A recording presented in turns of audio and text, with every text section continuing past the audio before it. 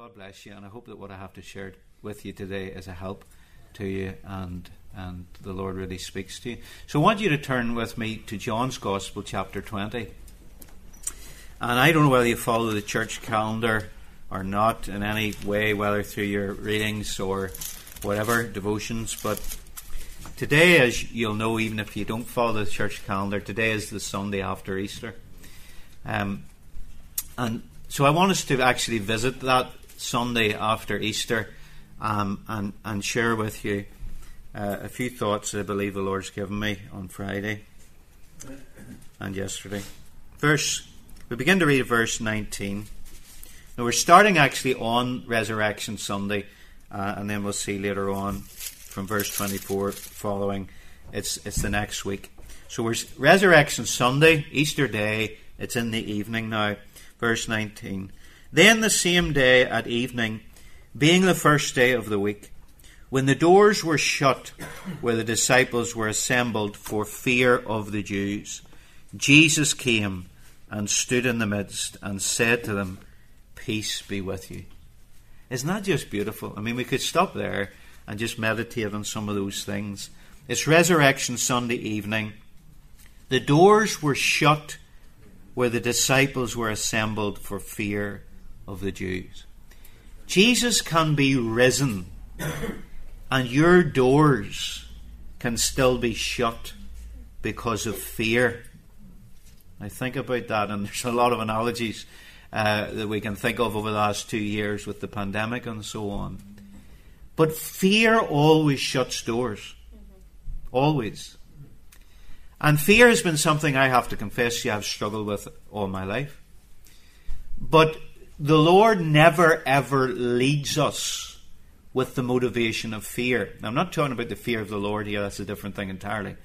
But God never ever uses wrong fear to get us anywhere, because wrong fear always closes doors.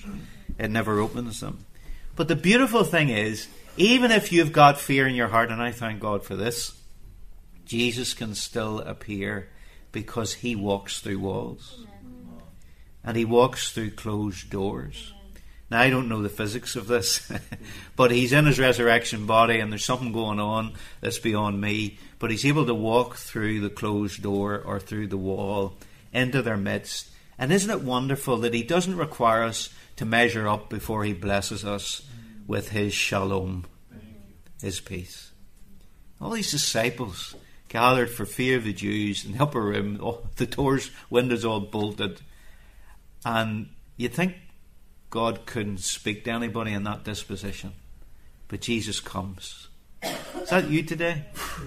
Follow on with me, verse 20. When he had said this, "Peace be with you," he showed them his hands and his side.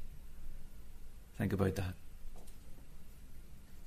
Peace, perfect peace in this old world of sin. The blood of Jesus gives peace within. That's the basis of all our peace, isn't it? The blood of his cross. And he shows them his hands and his side. Then the disciples were glad when they saw the Lord. The remedy for all fear, if I could get it into my thick head, is seeing the Lord. Just getting your eyes fixed on him. You will keep him or her in peace, whose mind is stayed or fixed on him. Okay, so we're still Easter Sunday night, verse 21. So Jesus said to them again, "Peace to you." Think they're getting this? Peace to you. He's saying it again. "As the Father has sent me, I also send you." Please, just let that sink in for a moment. As the Father has sent me, I also send you. That's a whole subject on its own. How Jesus came into the world, what he came to do. Your whole Isaiah 61, the Spirit of the Lord has anointed me to do all those things, the mandate, the mission statement of the Messiah. Jesus is saying, as the Father sent me to do that, I am sending you to do that. And you have the same authority, you have the same power, because he's given it to us. Wow. And when he had said this, this gets better, he breathed on them and said, receive the Holy Spirit. Wow. And we could debate the theology of it all, which I'm not going to do. Was this when they got born again, or were they born again before this? It certainly wasn't Pentecost, because Pentecost hadn't come. But whatever it was something where they received the Holy Spirit in a way that they hadn't before. And then this is another verse of great debate, verse 23. If you forgive sins of any, they are forgiven them. If you retain the sins of any, they are retained. Now, only God can forgive sins. We know that. Jesus said it himself. But I think what has been spoken of here is the authority that the apostles were given and the church to pronounce the forgiveness of sins through the gospel of Jesus Christ. That because he has died and rose again, we can be forgiven. And we can proclaim the confidence that we know that we are forgiven because of what Jesus did in his great sacrifice and rising again. Now, this is where we're going today. Verse 24. Now Thomas, called the twin, one of the 12, was not with them when Jesus came. The other disciples therefore said to him, we have seen the Lord. So he said to them, unless I see in his hands the print of the nails, and put my finger into the print of the nails, and thrust my hand into his side, I will not believe. And after 8 days, his disciples were again inside, and Thomas with them. And Jesus came, the doors being shut, and stood in the midst and said, peace to you. Then he said to Thomas, reach your finger here and look at my hands, and reach your hand here and put it into my side. Do not be unbelieving, but believing. And Thomas answered and said to him, my Lord and my God. Jesus said to him, Thomas, because you have seen me, you have believed. Blessed are those who have not seen and yet have believed. And truly Jesus did many other signs in the presence of his disciples, which are not written in this book. But these are written that you may believe that Jesus is the Christ, the Son of God, and that believing you may have life in his name. Verse 24 tells us that Thomas was not with them. When all this happened, let me just recap for you from verse 19 on. Jesus walks through a wall. They're all huddled together with the doors bolted shut for fear. Jesus appears to them. He pronounces peace to them. He actually pronounces peace to them twice. He shows them his hands and his side. He breathes on them. They receive the Holy Spirit in some new way. And then Jesus tells them that they now have authority to go and preach forgiveness of sins to men and women all across the world. Now Thomas misses it. Now, this used to be used in some of the circles I was in church as a fear object to say, make sure you don't miss the meetings. Because Jesus could show up and look at what you would miss. Now, I have to say that the resurrected Christ never ever showed up at any of the meetings that I didn't miss week after week. But we have to be honest with Scripture. We don't actually know why Thomas wasn't there with the other 10. Remember, there was only 10 now meeting in that upper room. Judas was dead and Thomas wasn't there. So 10 of them are together there. And Thomas wasn't there for whatever reason. And it's notable that Jesus doesn't rebuke him for his non-attendance. He rebukes him for his lack of faith, his faithlessness. I think probably Thomas's absence was due to despondency and despair.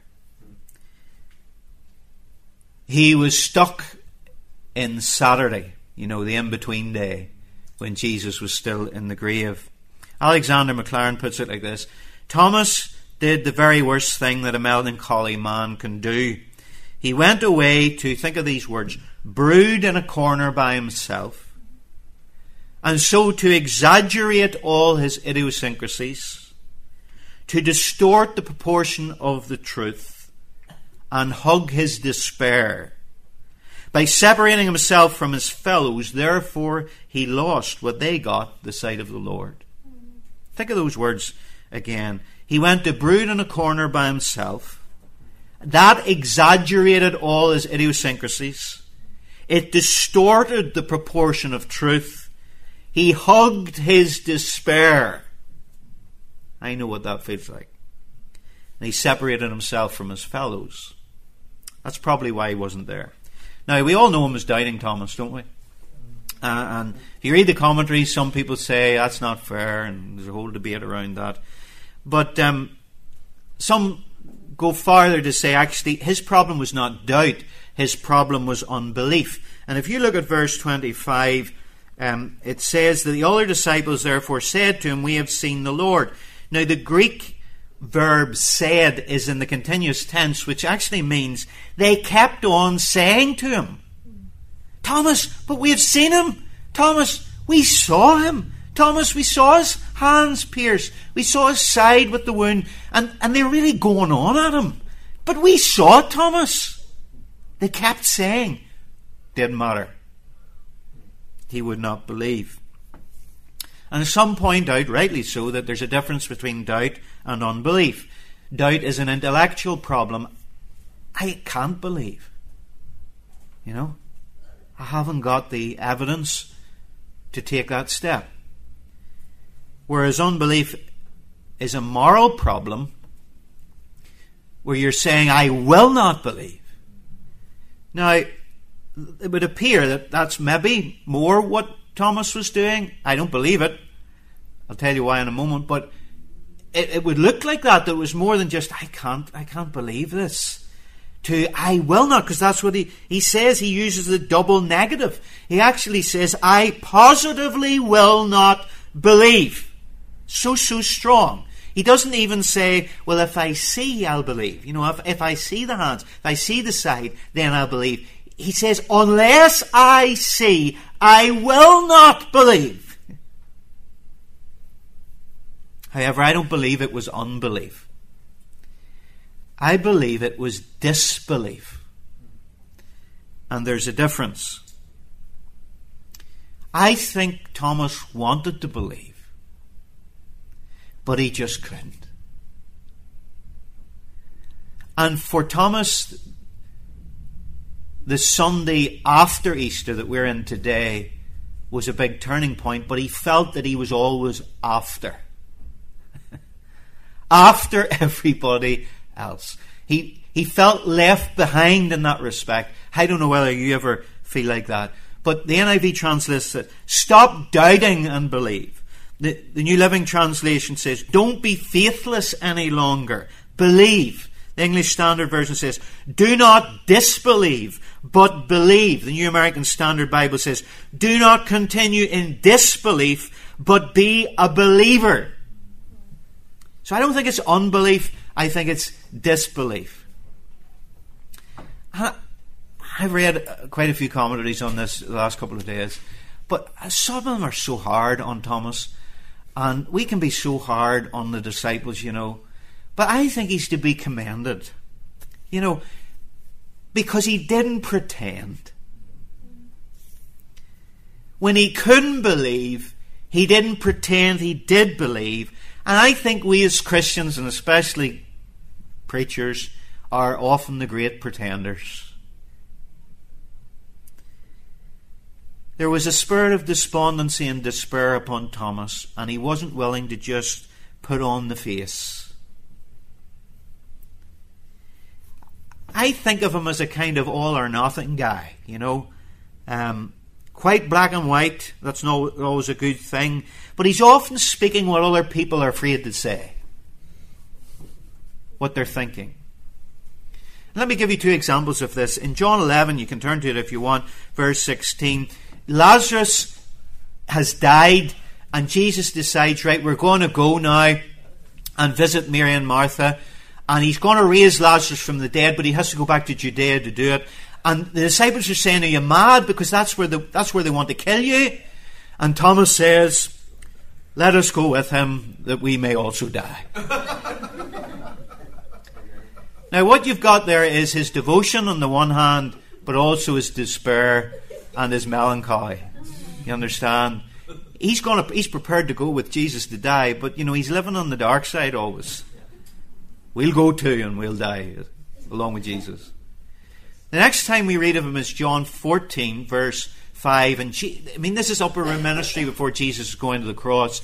And that wonderful passage that we so sadly often hear at funeral services, John 14, verses 1 to 4. Jesus saying, believe in God, believe also in me. Don't be troubled. I'm going to prepare you a dwelling place in heaven. And I am the way, the truth, and the life. No one comes to the Father but by me. And Thomas is getting really exasperated. You might think they're all sitting there like we do in the pew, just letting it wash over them and giving them great encouragement. And Thomas is sitting there with the steam coming out of his ears, and he's thinking, Jesus, just, if you have that expression, show us the baby. Tell us what you're getting at. Stop talking in these terms. We don't understand. Where are you going? And how can we go? How can we follow you there? He's not understanding it. But he's honest enough to say so. So this is the kind of guy we're looking at today. Thomas, sometimes called Didymus, Thomas Didymus. Thomas in the Aramaic and Hebrew means twin, and Didymus is Greek for twin, so twin. His name is Twin, and we don't know who his other twin was, but just perhaps you might feel like me today that you're his twin. Let me share three things about this left behind disciple. This disciple who was left behind and missed out. The first thing is this: some people get left behind, but that doesn't mean they get left out.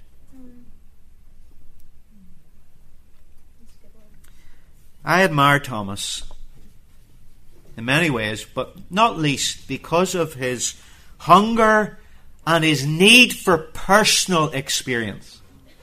Unless I see, unless I touch. Now, many people fault him for this. I don't particularly, I know it's not, as we'll see, it's not the ideal. We'll see that later on. But yes, there was something in him that he wanted to experience what everybody else experienced, but he felt left behind and he felt that he missed out. Now, a lot of Christians feel like that, especially when you start moving in circles where they keep talking all the time about what they experience with God. And that's wonderful, unless you're a Thomas. And you're thinking, I can't take these stories anymore because that's not my life. What is wrong with me? And you feel the way I do it sometimes in meetings. You feel like you're on the outside looking in through the window, but you're not actually experiencing what everybody else experienced. Let me let into a little bit of secret. Not everybody's experiencing what they pretend to experience. Okay? And there's a lot of learned behaviour in Christian gatherings. A lot of psychology goes on and all the rest. Now, people do experience God, don't get me wrong. But there's a lot of people just doing and sounding the way other people do and sound, and it's not always real. But there is real experience of God, genuine, authentic experience of God. And I can testify that there's one time in my life where I felt very like Job. You know where Job goes? I haven't suffered the way Job suffered. Job goes through all those incredible traumatic experiences. We'll not go into them. Read the book of Job. It'll cheer you up. And then you come near the end, and what happens is God appears to him, and he's had these theologians and counselors who try to tell him what God's like and what God wants and all the rest. But then God shows up. And Job had his own idea of God as well. And Job sees the Lord the way he really is. And we read in Job 42, 5 and 6, listen to this. I have heard of you, Job says to God, by the hearing of the ear, but now my eye sees you. Therefore I abhor myself, and I repent in dust and ashes. And I remember reading that in the Good News Bible. That's the one with the pictures in. And it really gripped me. In the past, I knew only what others had told me. But now I have seen you with my own eyes. So I'm ashamed of all I have said and repent in dust and ashes. I remember preaching a message on that entitled First-Hand Experience versus Second-Hand Knowledge. A lot of us Christians have second-hand knowledge, what we've been told in church or what has been passed down the generations. But we don't actually have a first-hand encounter and experience with God. That's what God wants you to have. That's what Thomas wanted. And so he got left behind, but he didn't get left out. He got his encounter with Jesus. And I believe and pray that you'll get yours. And I'm waiting on my next one as well. So that's the first thing to encourage you today. Some get left behind. But if you're left behind, it doesn't mean you're left out. Okay? The second thing is, sometimes those left behind get a special encounter. This gets better. 8 days later, it says. Okay? 8 days later, verse 26. That's their way of saying a week later. Now, we know a week 7 days, but they didn't count it that way. Just to confuse you. But they counted any part of a day as a full day. So for them, Sunday to Sunday was 8 days, because they counted the first Sunday and the last Sunday. And so this is now the Sunday evening after Resurrection Sunday, Easter Day. Okay? So there's this kind of juxtaposition. They're in the same room, the same guys. The only difference is Thomas is there. There's girls there as well. But Thomas has showed up for this. But they've been saying to Thomas the previous week, we saw him, we saw him, we saw him, we saw him. And then Jesus shows up. Look at it. Verse 26. After 8 days, his disciples were again inside, Thomas with them. Jesus came, the doors being shut, and stood in the midst and said, peace to you. Jesus is amazing in his grace and his mercy. We used to call it long suffering. I mean, he basically creates the same scene for Thomas a week later.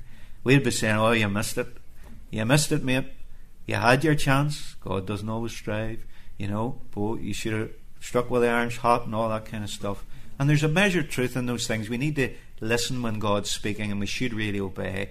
But we're human and we don't get it right every time. And isn't it wonderful that we've a gracious Saviour who was prepared to rehearse the same scene with the same guys? And let's face it, he might have been the mouth, but they were all still huddled in the upper room in fear with the doors shut. So they still hadn't got the message somewhere along the way. Even though they were there. Oh, we saw. Oh, we had the experience. But they're not much different, are they?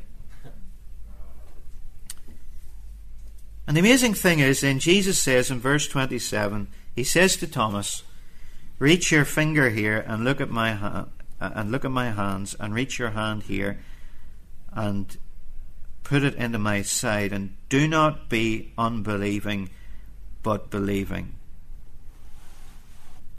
Imagine what it was like for Thomas to hear Jesus speak his own words back to him.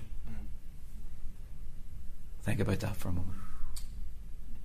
This is what he said. Unless I see, unless I can put my fingers in the holes in his hands and thrust my hand in his side, I will not believe. And then Jesus shows up again and says to Thomas, come here. Take your finger. Look at me. Take your finger. Put it in the holes of my hand. Thrust your fist into my side. There's so many things we could take out of that. Not least, you may not see Jesus, but he hears you.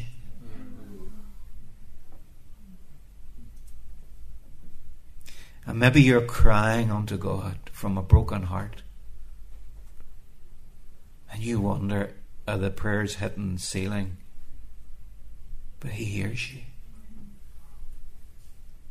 Jesus wasn't physically with the disciples when Thomas said that in all his protestation, unless I see. But he was with them, and he heard it. And he repeated it back to Thomas. He hears you. And He sees you.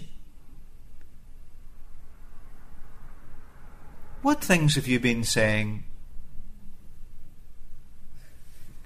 What things have you been saying over yourself?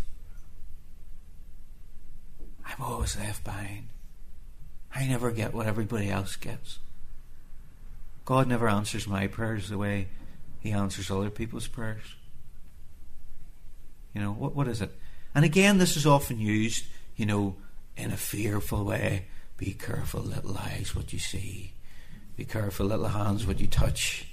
Be careful, little lips, what you say, because your Father up above, you know, looks down in tender love. It's not very tender, is it? But you understand. But Jesus was not, He's not coming over that way. He's saying it to Thomas in such a way as, here I am, for you. Just for you. I've showed up. And I hear what you say. And I know where your heart is. And I know the way you feel. But I'm here. Now, we have to say the Lord wasn't obligated to show up, was He? No. But He's gracious. And so, some of the, I mean, you've heard sermons maybe on Thomas before, and they're quite harsh towards him. You know, Thomas didn't deserve this. This was unbelief, and Jesus doesn't like unbelief, blah, blah, blah, blah. Who of us here gets what we deserve? I mean, if we're getting what we deserve, we're in big trouble. That's right. None of us get what we deserve. And so the Saviour is so gracious. Now, we ought not to presume upon His graciousness, but the fact of the matter is, Thomas got exactly what he asked for. And remember the Old Testament in the book of Judges, Gideon, who I also identify with a lot, but Gideon was fearful, threshing wheat behind the winepress for fear of the Midianites. And God appears to him in an angel and says, "You're a mighty man of valor." And Gideon, I imagine he's thinking, who are you kidding? A mighty man of valor. But that's the way God saw him. But God had told him, you're going to be the weapon that I'm going to use to defeat the Midianites, the enemies of the Lord. The sword of the Lord in Gideon. And yet Gideon says, right, if what you say is true, I'm going to put out a fleece, a woolen fleece, the sheep's coat, and I want you to make the fleece wet and all the ground around it dry. All right? And the Lord did it. He says, right, okay. This is what I want you to do now, if you don't mind. I would like the fleece dry and the ground wet. And God did it. Now, did Gideon deserve that? No. Should Gideon have needed it? No, because the Lord already told him that he was going to do this. Just as the Lord told the disciples he was going to rise again, and the disciples witnessed it apart from Thomas. So, had they a right to it? No. Am I advocating that this is the way we should behave? No. But I'm just saying that this is the way our God is.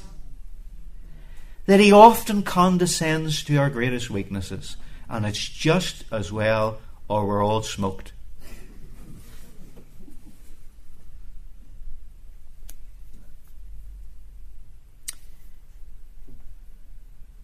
Thomas probably didn't get what he thought he needed. What did he think he needed? Unless I see, unless I put my finger in the holes in his hand, unless I thrust my hand into his side, I will not believe. Thomas thought that's what he needed. Jesus showed up as if he was giving that to him, but it actually doesn't say that he touched anything. Look at verse 29. Jesus actually says to him, because you have seen me, you have believed. Which might infer that he didn't need them to touch his hand and his side, because just the sight of the risen Lord was enough for Thomas to fall at his feet and say, my Lord and my God. So come with me here. Okay, what are you saying that you need God to do for you? Okay, the Lord is hearing that. And the Lord might come along and repeat that back to you, But he might know that you actually don't even need that. And when he shows up, you'll realize that yourself. I know I'm talking in conundrums for some people, but you can work it out if that applies to you. He didn't need what he thought he needed. The Lord knows what you need. So some get left behind, but it doesn't mean they get left out. Sometimes those left behind have a special encounter, like Thomas did a week later. But the third and final thing is sometimes those left behind get a greater revelation.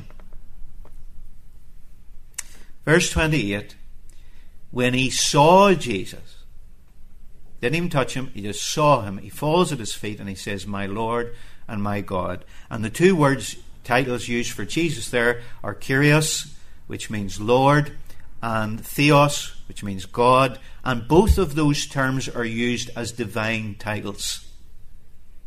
So be under no illusion what Thomas is declaring here. You are Almighty God, risen from the dead. You know, so if you have any doubt about the deity of Jesus Christ, this should completely satisfy you. And Jesus didn't say, oh, Thomas, get up, get up, get up. You're getting that wrong. That's not who I am. That's blasphemy. Get up, get up. He didn't. He received it. But I want you to see this. The one that the other disciples were exasperated at because of his unbelief, and the one that the commentators continually criticize for his doubting, is actually the one that seems to have gotten a hold of a revelation that the other disciples hadn't got yet. Isn't that amazing? How one moment he's left behind and the next moment he's getting a bigger revelation than the rest. John Boyce, the Puritan, put it like this: he acknowledged the divinity he did not see by the wounds he did see. I like that. He acknowledged the divinity that he didn't see because of the wounds that he did see. Now let me conclude this all to encourage you today, hopefully. If you have felt left behind, or today you feel left behind, I'm not wanting to give you this as advice or a reason. You know, this is not a reason to get left behind, all right? And to stay behind. But there's a verse in Isaiah chapter 30, verse 18 that says, the Lord waits that he may be gracious to you. You're not going to miss out. You're going to have your special personal encounter, and you may well get a revelation that no one else has had yet. But let me tell you the best way to live. Verse 29. Jesus said to Thomas, Thomas, because you have seen me, you have believed. Blessed are those who have not seen and yet have believed. This is the Lord's last beatitude, at least when he was on the earth. Blessed are those who have not seen yet believe. It's not by sight that blessing will come. It's not by the experience of seeing Jesus, but it's by faith. That's what Jesus is saying. Now, I'm not saying that no one could ever see Jesus today. That's not what I'm saying. But what 1 Peter 1 verse 8 and 9 also confirms is, Peter says, whom having not seen you love, though now you do not see him, yet believing, that's the key, yet believing you rejoice with joy inexpressible and full of glory, receiving the end of your faith, the salvation of your souls. And we heard this morning about joy unspeakable. You don't see enough of it about in the church. I don't experience enough of it in my own life. But I've just realized, even today looking at this verse, that it's through believing. It's not through primarily experiences, but it's through believing that we experience joy unspeakable and full of glory, even though we haven't seen the risen Christ. So we need to lay aside unbelief or disbelief. Now this is a fact, isn't it? We don't all get to see the risen Lord Jesus Christ in physical form. I'm not saying you may not have seen Jesus in a vision or a dream or something like that. But we don't generally, all of us, get to see the risen physical Lord Jesus Christ standing in front of us. But we don't need that. All we need is His Word. All we need is His promise. I hope I'm getting this across to you. It's not that we don't have evidence. I'm not saying that at all. Our faith is based on empirical, historical evidence, fact, that Jesus lived, died, was buried, and rose again, that all the apostles lived, that the scriptures were written. They are fact. We have the witness of the church. We have our own personal experiences of Jesus and the Holy Spirit in our life. But we don't actually need to physically see Jesus to know. It's through faith. In Hebrews 11 verse 1, faith is the what? Evidence of things not seen. And so the apostles said, you must believe our word, the apostles' doctrine. 1 John 1:1-4, that which was from the beginning, which we have heard, which we have seen with our eyes, which we have looked upon, and our hands have handled concerning the word of life. The life was manifested, and we have seen and bear witness, and declare to you that eternal life which was with the Father and was manifested to us. That which we have seen and heard we declare to you, that also you may have fellowship with us. And truly our fellowship is with the Father and His Son Jesus Christ. And these things we write to you, that your joy may be full. How do you get the joy? You get the joy by believing that. By believing His word, that He, great is the mystery of godliness, God was manifest in the flesh.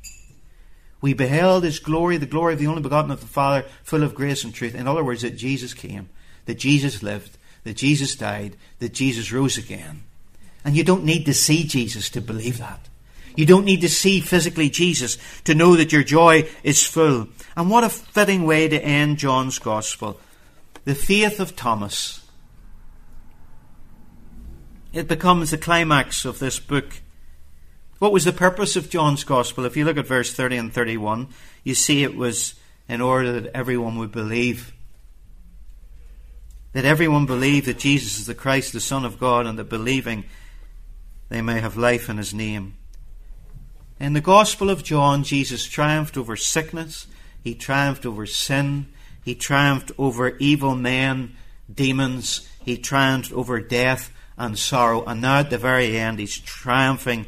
He's conquering Thomas's doubt, his insecurities, his inadequacies.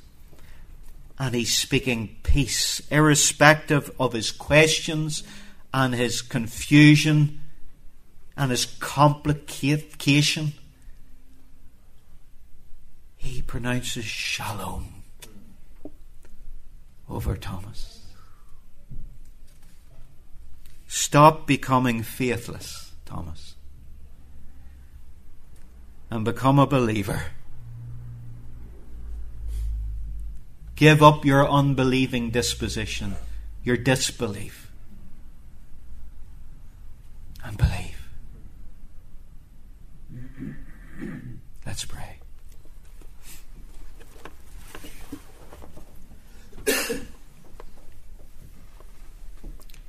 Now I've brought this message to you. I've never preached it anywhere else. It's fresh, brand new for you, because I believe the Lord led me to it. I believe there are people here today that feel left behind.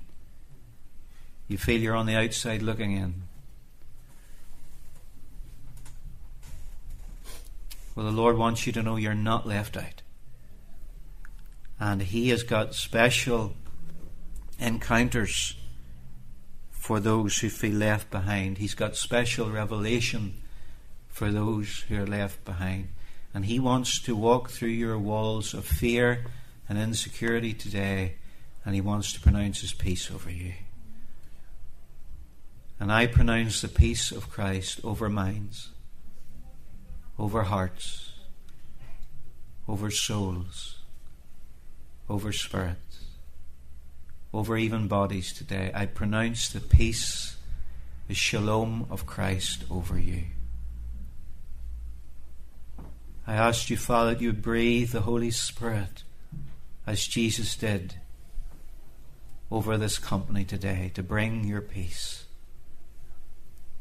I pray that this group of people today will see the pierced hands and the wounded side of the Lord Jesus, and that they would be glad, satisfied, happy, contented in seeing the Lord.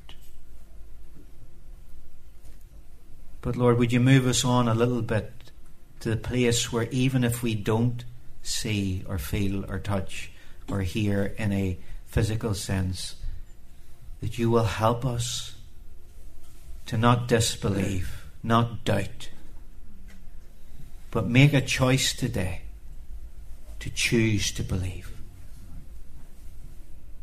Against all hope to hope. And to put our faith in you, Father, Son, and Holy Spirit.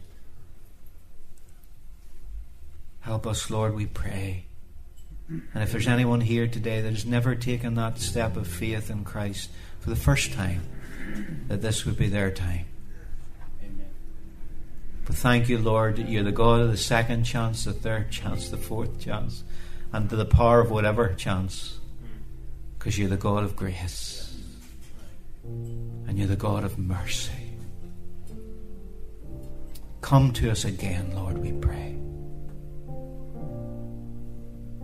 No matter how many times we missed out and we held back and we never showed up, would you come again, Lord, and reveal yourself to us? Risen, Lord Jesus, standing in our midst. Take a moment to compute that, please. The same invisible Christ that was standing in the room that day and heard those words of Thomas, that invisible Lord Jesus is here standing with us. And he sees you, and he hears you, and he knows you, and he knows what you need. Will you fall at his feet today and say, my Lord and my God?